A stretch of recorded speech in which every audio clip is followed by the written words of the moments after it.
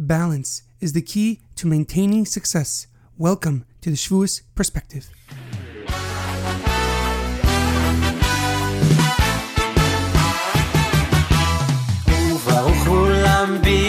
יחד נעשה ונשמע אמרו כאחד ובאו כולם בעברית יחד נעשה ונשמע אמרו כאחד. The Shavous Perspective is being sponsored by Ariel and Sarah Hess.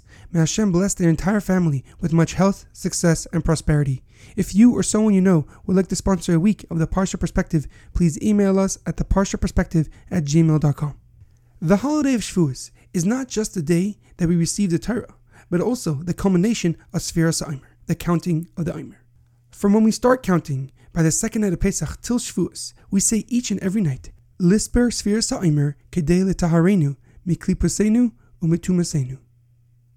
That we count the Omer in order to purify ourselves from the evilness and uncleanliness. Each day during the Sfira period, we are given a different emotion to work on. So when it comes time to receive the Torah on Shavuos, we are at our highest level of holiness and purity. However, a question comes to mind. On Shavuos, the day that we receive the Torah and hopefully be at our highest level of holiness, we give one of the only two offerings that have chametz in it. In the Beis HaMikdash, the korban that was offered on Shavuos is called Shtei HaLechem, which is 2 loaves made from the finest flour of that year's harvest. However, as we know from Pesach, that bread represents the concept of arrogance, self-importance, and ego. So it seems like just when we reach the ultimate level of purity and holiness, we commemorate it by giving it an offering of bread, something that we worked so intensely to eliminate just a few weeks ago. Furthermore, it says in Bereshis Rabbah, chapter 99, that the Torah was brought down on Mount Sinai because all the other mountains were fighting with each other. They each wanted the privilege of having the Torah being brought on them. However, it was all based on their external qualifications for being big or being tall. So Hashem saw this as a sign of the mountains being self-centered and decided to give the Torah on the smallest mountain, Har Sinai. But as we all know, all mountains are elevated no matter how small they are, and therefore it still signifies the idea of one being higher than another. Even though Har Sinai was small, it was still a mountain. So why did Hashem not give the Torah on land, which would better represent the idea of equality? Why do we have contrasting ideas of both humility and self-pride in the same holiday? The answer to both these questions can be found in one word: balance. God wants us to live a balanced life. This means we cannot be overly focused with just one idea or one view over another. And the Torah shows us just how to accomplish that.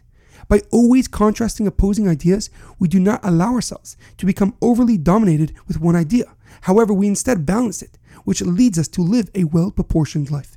The Rambam writes in Mishnah Torah Sefer Mada, the straight path involves discovering the midpoint of each and every character trait that a man possesses within his personality. For example, he should not be easily angered, and nor be like the dead without feeling. He should not be overly stingy, nor should he spread his money. He should not laugh excessively, nor be sad and depressed in spirit. The same applies to all his other character traits. Every man whose character traits are equally balanced can be called a wise man. The Rambam views the element of balance as the condition of one's service to God.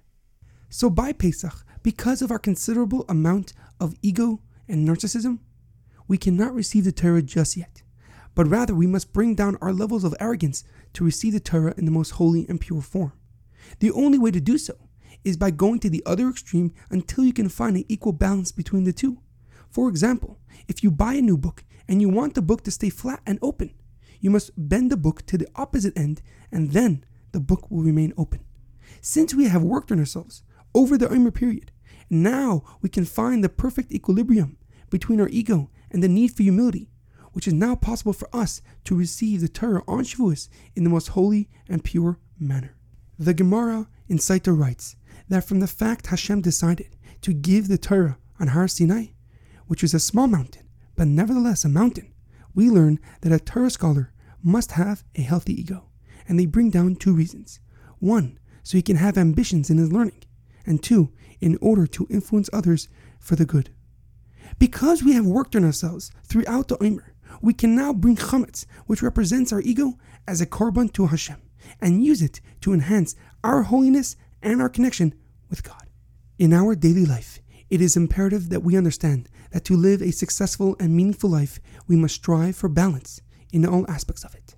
Whether it is in our business dealings or in our relationships, we must seek the perfect equilibrium, which will give us the ideal perspective to overcome the challenges of life. With this, we will become happy and prosperous beyond our wildest expectations. There's an amazing quote that I once heard. Life is all about balance. Be kind, but don't be manipulated. Trust, but don't be deceived. Be satisfied, but never stop improving yourselves. Have a great Shabbos and a happy and meaningful Shavuos.